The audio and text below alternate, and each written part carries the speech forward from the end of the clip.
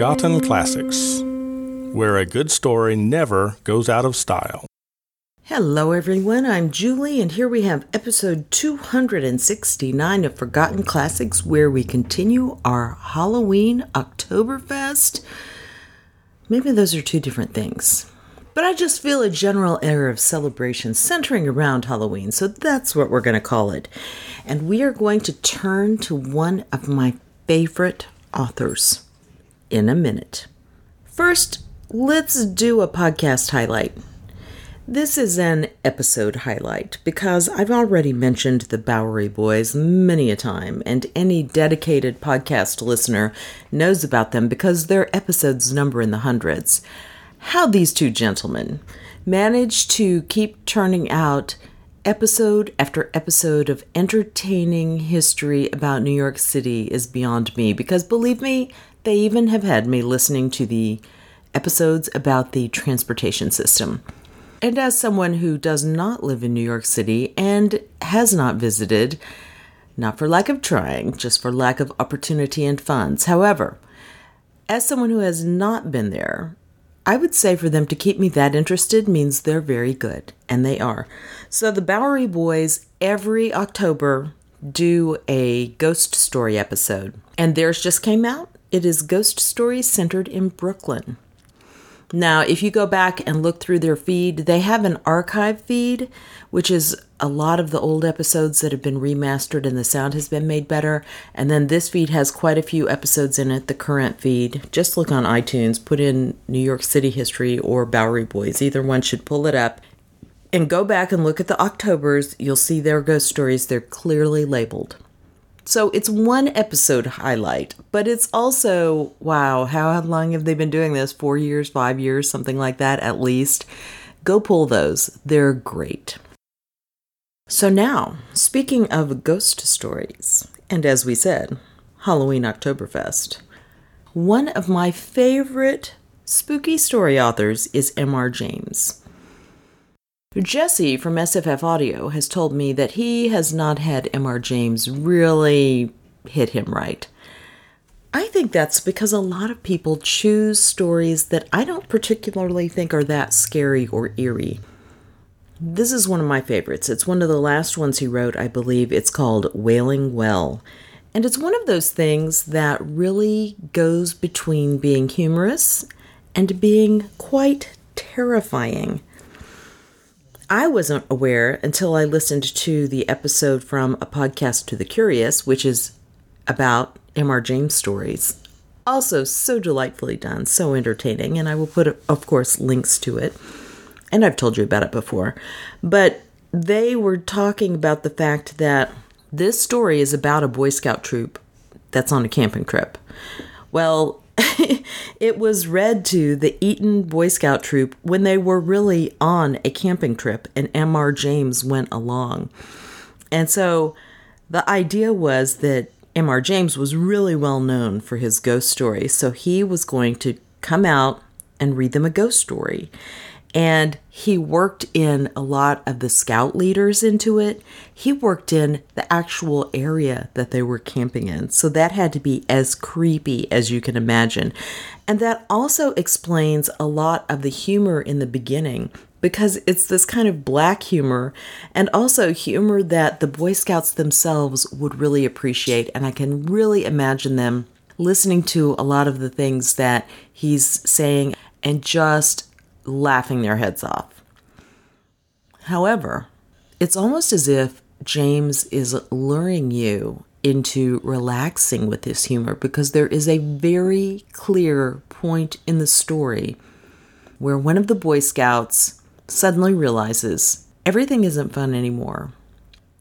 He's actually an observer of something that's going on, and I don't want to spoil it too much, but that's where the story suddenly changes, and it really turns into a true ghost story.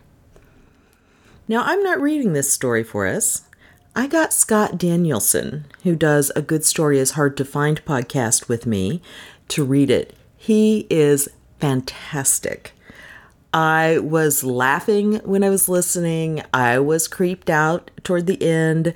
I think you're really going to enjoy it. So let's not wait any longer. Let's dive in and I'll meet you on the other side.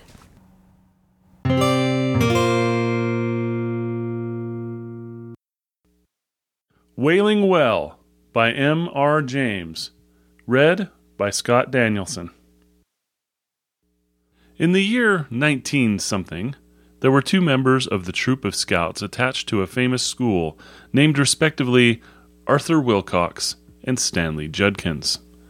They were the same age, boarded in the same house, were in the same division, and naturally were members of the same patrol. They were so much alike in appearance as to cause anxiety and trouble, and even irritation, to the masters who came in contact with them. But oh, how different were they in their inward man or boy. It was to Arthur Wilcox that the headmaster said, looking up with a smile as the boy entered chambers, "Why, Wilcox, there will be a deficit in the prize fund if you stay here much longer. Here, take this handsomely bound copy of the life and works of Bishop Ken, and with it my hearty congratulations to yourself and your excellent parents." It was Wilcox again, whom the provost noticed as he passed through the playing fields, and, pausing for a moment, observed to the vice-provost, "That lad has a remarkable brow." "Indeed, yes," said the vice-provost. "It denotes either genius or water on the brain." As a scout, Wilcox secured every badge and distinction for which he competed. The cookery badge, the map-making badge, the life-saving badge, the badge for picking up bits of newspaper, the badge for not slamming the door when leaving the pupil room, and many others. Of the life-saving badge I may have a word to say when we come to treat of Stanley Judkins. You cannot be surprised to hear that Mr. Hope Jones added a special verse to each of his songs in commendation of Arthur Wilcox, or that the lower master burst into tears when handing him the Good Conduct Medal in its handsome claret-colored case, the medal which had been unanimously voted to him by the whole of third form. Unanimously, did I say? I am wrong. There was one dissentient, Mr. Judkins, who had said that he had excellent reasons for acting as he did. He shared, it seems, a room with his major. You cannot, again, wonder that in after years Arthur Wilcox was the first, and so far the only boy, to become captain of both the school and of the Opidans, or that the strain of carrying out the duties of both positions, coupled with the ordinary work of the school, was so severe that a complete rest for 6 months, followed by a voyage round the world, was pronounced an absolute necessity by the family doctor. It would be a pleasant task to trace the steps by which he attained the giddy eminence he now occupies, but for the moment, enough of Arthur Wilcox.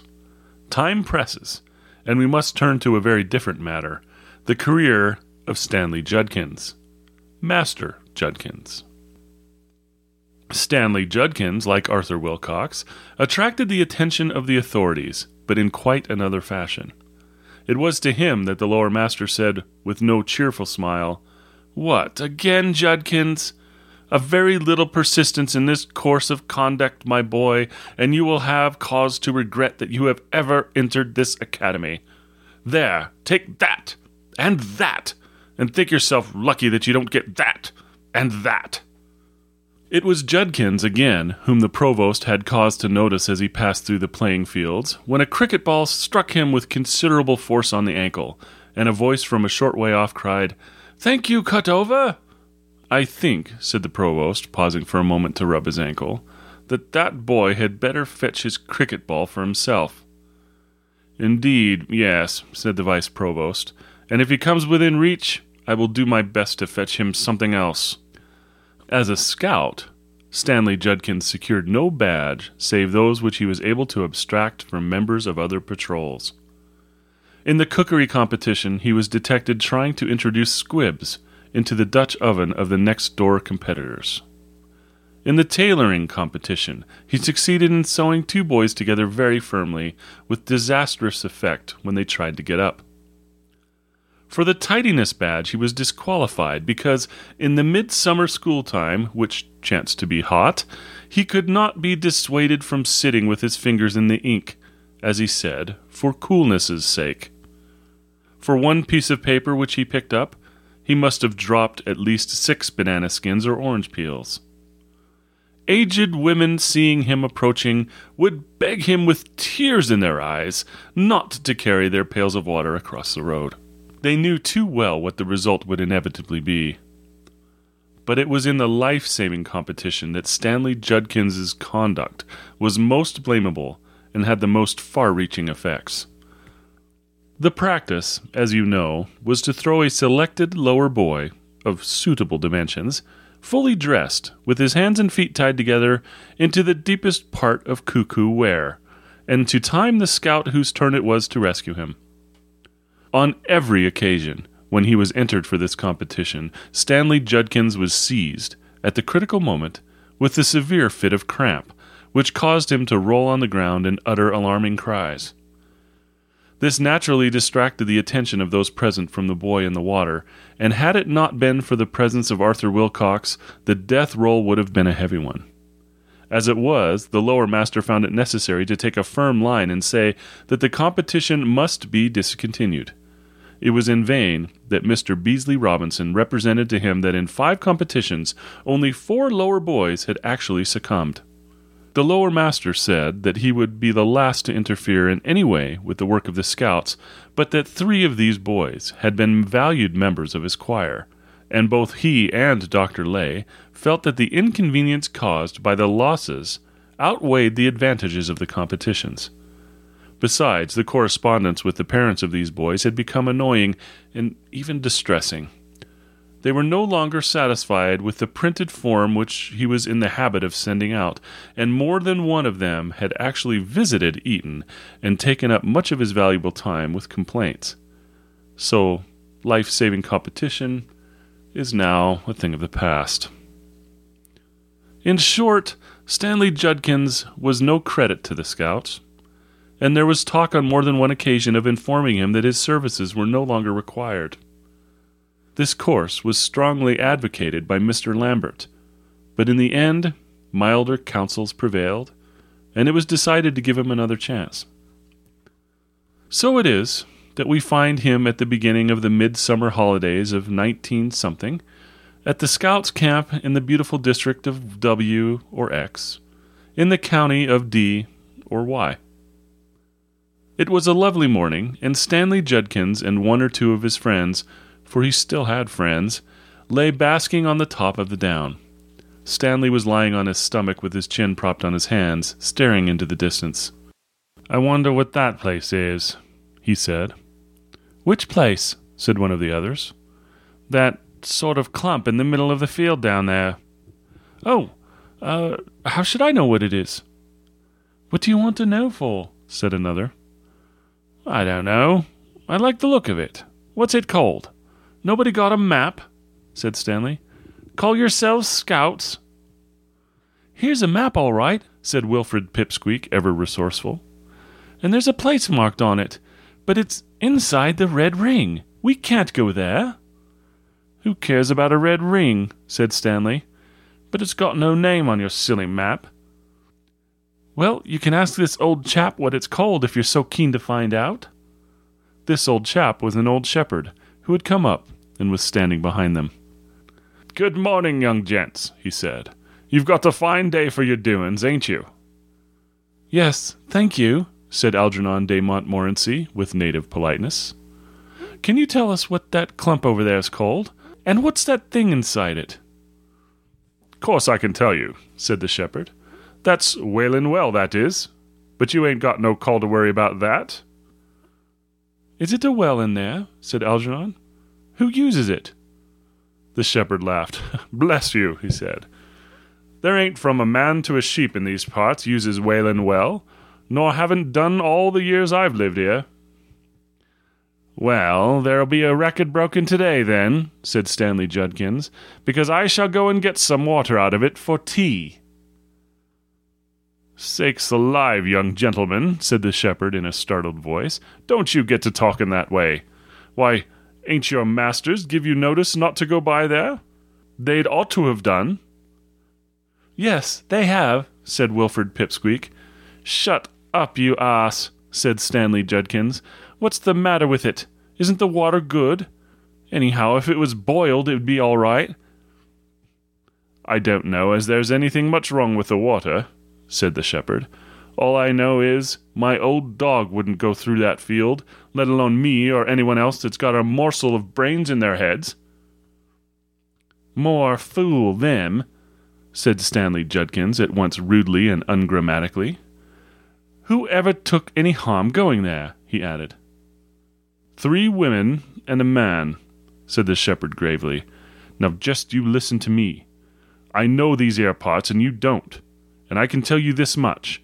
For these 10 years last past, there ain't been a sheep fed in that field, nor a crop raised off of it, and it's good land, too. You can pretty well see from here what a state it's got into, with brambles and suckers and trash of all kinds. You've got a glass, young gentleman," he said to Wilfred Pipsqueak. "You can tell with that, anyway." "Yes," said Wilfred, "but I see there's tracks in it. Someone must go through it sometimes." "Tracks," said the shepherd. "I believe you. 4 tracks. 3 women and a man." "What do you mean, 3 women and a man?" said Stanley, turning over for the first time and looking at the shepherd. He had been talking with his back to him till this moment. He was an ill-mannered boy. "Mean? Why, what I says. 3 women and a man." "Who are they?" asked Algernon. "Why do they go there?" "There's some perhaps could tell you who they was," said the shepherd, "but it was afore my time. They come by their end. And why they goes there still is more than the children of men can tell, except I've heard they was all bad uns when they was alive." "By George, what a rum thing!" Algernon and Wilfred muttered, but Stanley was scornful and bitter. "Why, you don't mean they're deaders? What rot! You must be a lot of fools to believe that. Who's ever seen them, I'd like to know?" "I've seen 'em, young gentleman," said the shepherd. "Seen 'em from near by on that bit of down. And my old dog, if he could speak, he'd tell you he've seen 'em same time. At about 4 o'clock of the day it was, much such a day as this. I see 'em, each one of 'em, come peering out of the bushes and stand up, and work their way slow by them tracks toward the trees in the middle where the well is." "And what were they like? Do tell us," said Algernon and Wilfred eagerly. "Rags and bones, young gentleman, all 4 of 'em, flutterin' rags and whitey bones. It seemed to me as if I could hear 'em clackin' as they got along. Very slow they went, and lookin' from side to side." "What were their faces like? Could you see?"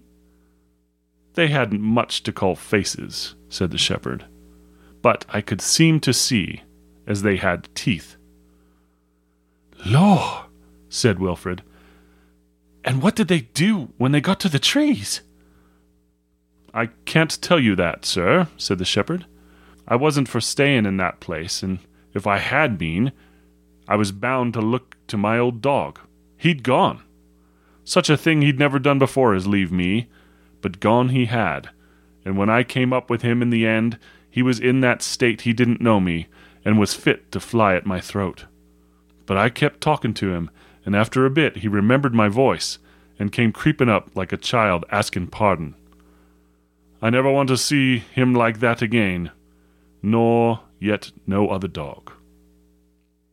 The dog, who had come up and was making friends all round, looked up at his master, and expressed agreement with what he was saying very fully.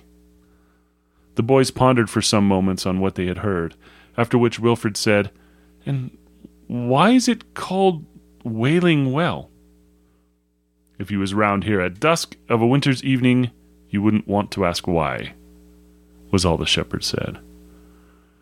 "Well, I don't believe a word of it," said Stanley Judkins, "and I'll go there next chance I get. Blowed if I don't." "Then you won't be ruled by me," said the shepherd, "nor yet by your masters as warned you off. Come now, young gentleman, you don't want for sense, I should say.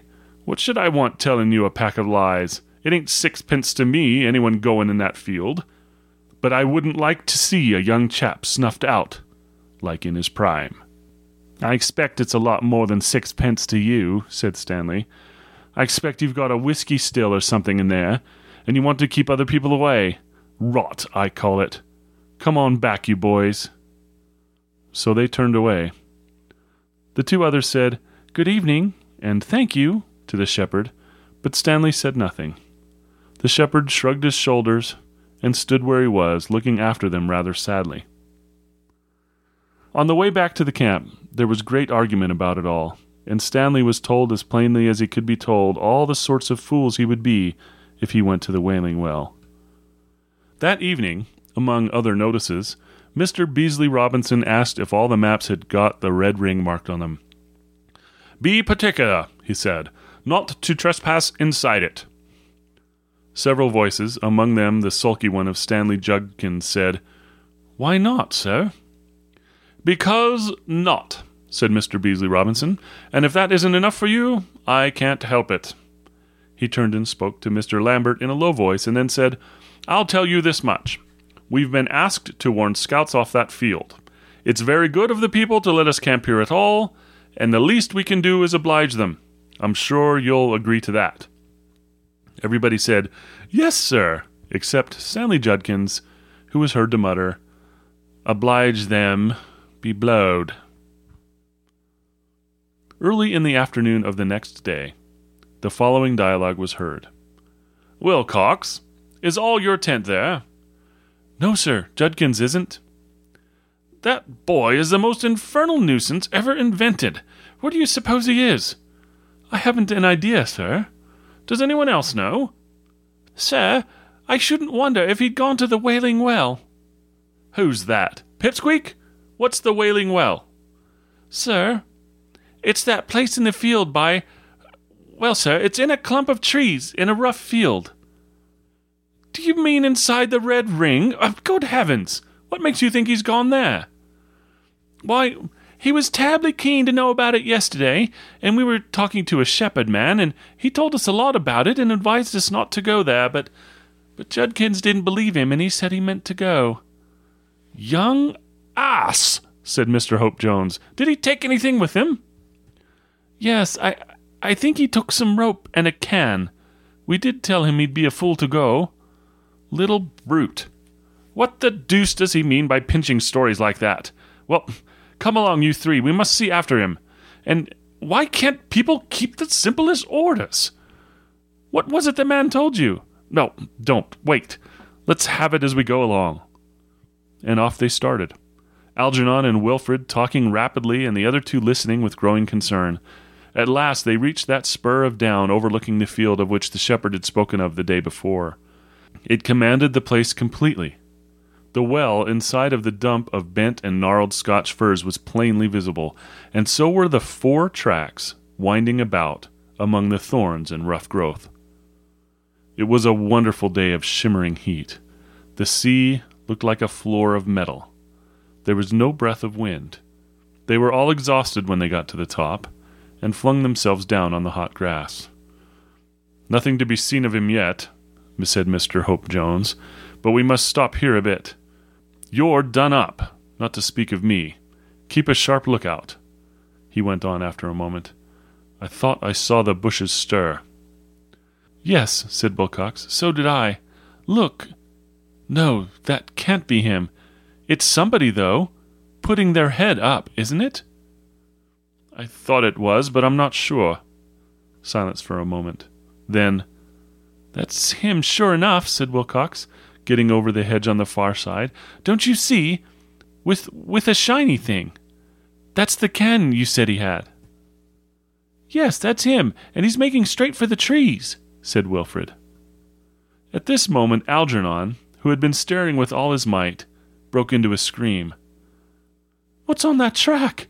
On all fours! Oh, it's the woman! Oh, don't let me look at her! Don't let it happen!" And he rolled over, clutching at the grass and trying to bury his head in it. "Stop that!" said Mr. Hope Jones loudly, but it was no use. "Look here," he said, "I must go down there. You stop here, Wilfred, and look after that boy. Wilcox, you run as hard as you can to the camp and get some help." They ran off, both of them. Wilfred was left alone with Algernon and did his best to calm him, but indeed he was not much happier himself. From time to time he glanced down the hill and into the held. He saw Mr. Hope Jones drawing nearer at a swift pace, and then, to his great surprise, he saw him stop, look up and round about him, and turn quickly off at an angle. What could be the reason? He looked at the field, and there he saw a terrible figure, something in ragged black, with whitish patches breaking out of it, the head, perched on a long thin neck, half hidden by a shapeless sort of blackened sunbonnet. The creature was waving thin arms in the direction of the rescuer who was approaching, as if to ward him off, and between the two fingers the air seemed to shake and shimmer as he had never seen it, and as he looked, he began to feel something of a waviness and confusion in his brain, which made him guess what might be the effect on someone within closer range of the influence. He looked away hastily to see Stanley Judkins making his way pretty quickly towards the clump, and in proper scout fashion, evidently picking his steps with care to avoid treading on snapping sticks, or being caught by the arms of brambles. Evidently, though he saw nothing, he suspected some sort of ambush and was trying to go noiselessly. Wilfred saw all that, and he saw more too. With a sudden and dreadful sinking at the heart, he caught sight of someone among the trees, waiting, and again of someone, another of the hideous black figures, working slowly toward the track from another side of the held, looking from side to side, as the shepherd had described it. Worst of all, he saw a fourth, unmistakably a man this time, rising out of the bushes a few yards behind the wretched Stanley, and painfully, as it seemed, crawling into the track. On all sides, the miserable victim was cut off. Wilfred was at his wits' end. He rushed at Algernon and shook him. "Get up!" he said. "Yell! Yell as loud as you can! Oh, if we'd got a whistle!" Algernon pulled himself together. "There's one," he said. "Wilcox's. He must have dropped it." So one whistled, the other screamed. In the still air the sound carried. Stanley heard. He stopped. He turned round. And then indeed a cry was heard more piercing and dreadful than any that the boys on the hill could raise. It was too late. The crouched figure behind Stanley sprang at him and caught him about the waist.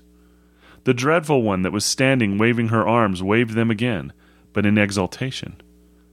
The one that was lurking among the trees shuffled forward, and she too stretched out her arms as if to clutch at something coming her way.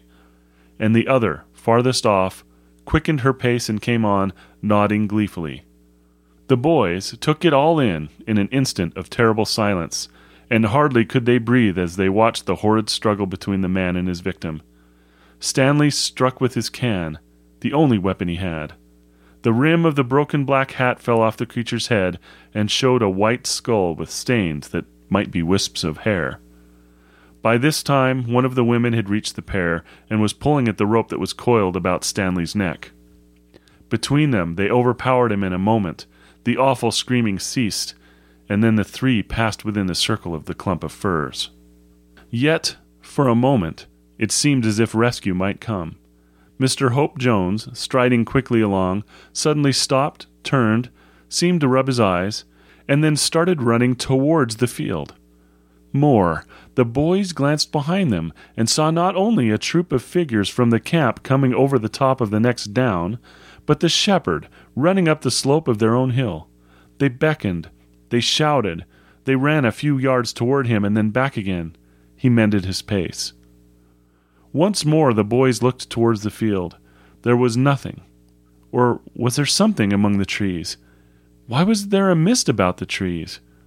Mr. Hope Jones had scrambled over the hedge and was plunging through the bushes.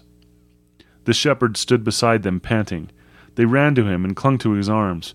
"They've got him! In the trees!" was as much as they could say, over and over again. "What? Do you tell me he've gone in there after all I said to him yesterday?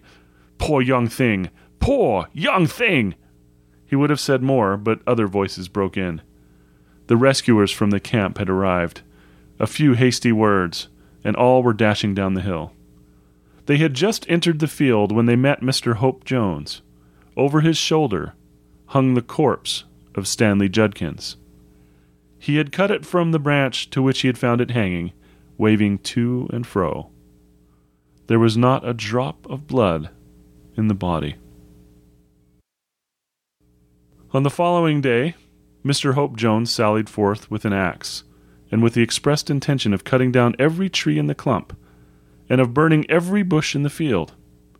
He returned with a nasty cut in his leg and a broken axe helve. Not a spark of fire could he light, and on no single tree could he make the least impression.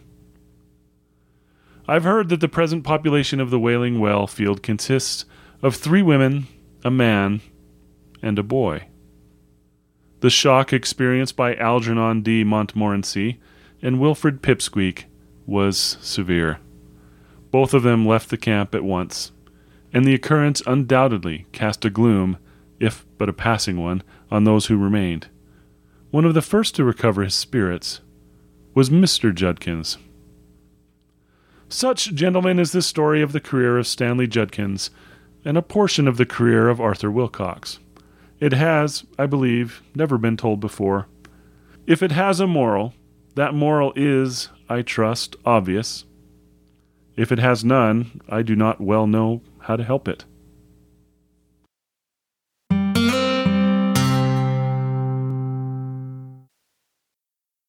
Okay, there you have it. I think that's pretty straightforward. Terrifyingly straightforward. Thank you so much, Scott, for reading that. I really enjoyed it, as I said before. What a great performance. What a great reading. Scott will be joining us next week to read the pièce de résistance for right before Halloween. So we can look forward to that. And speaking of all things creepy, as I'm pretty sure I mentioned here many a time, I went to Florida with my oldest daughter to hang out with my mom, and for 3 days we watched horror movies. Oh my goodness gracious, what a lot of fun we had. So great. And I saw a couple of movies that I would never have seen otherwise and was surprised that I really enjoyed them. So I'm going to put a link to a blog post I wrote about it. You'll know the name. It's the 2014 Ladies Horror Film Fest, because of course, what else would it be? But if you want to know what we watched and which ones I liked and which ones went over better than others, that's the place to go. And you can get some great Halloween viewing ideas there too. Also, don't forget that October is Pledge Drive month, meaning if there's a podcast you really like and they accept donations, this is a good month to do it. Take a few bucks, a couple, 5, 10, 20, whatever seems like a few to you, and give it to the people who you love listening to the most. They will appreciate not only the cash, but also just getting that tangible pat on the back. If they don't accept money, like me, give them the other kind of pat on the back. Send an email, leave an iTunes review, leave a comment on their blog. You know, tell them you're listening. They're doing it because they enjoy it. But who doesn't love to hear that somebody else is enjoying the same things that they are? Now, as for me, you can find me at iTunes, which is probably where you found me already. Or you can leave a comment at the blog for the podcast, which is hcforgottenclassics.blogspot.com, or send me an email at Julie, Julie, @glyphnet.com. It's gonna be hard to top the one that I got last week from Kenneth, who you've heard me mention before. He lives in Hawaii and he's a longtime listener. And he said that if he ever goes into a coma, he told his wife, play my podcast, because they say you react to music and things that you hear. And he said he felt like my podcast would bring him out of the coma. Wow, what a compliment.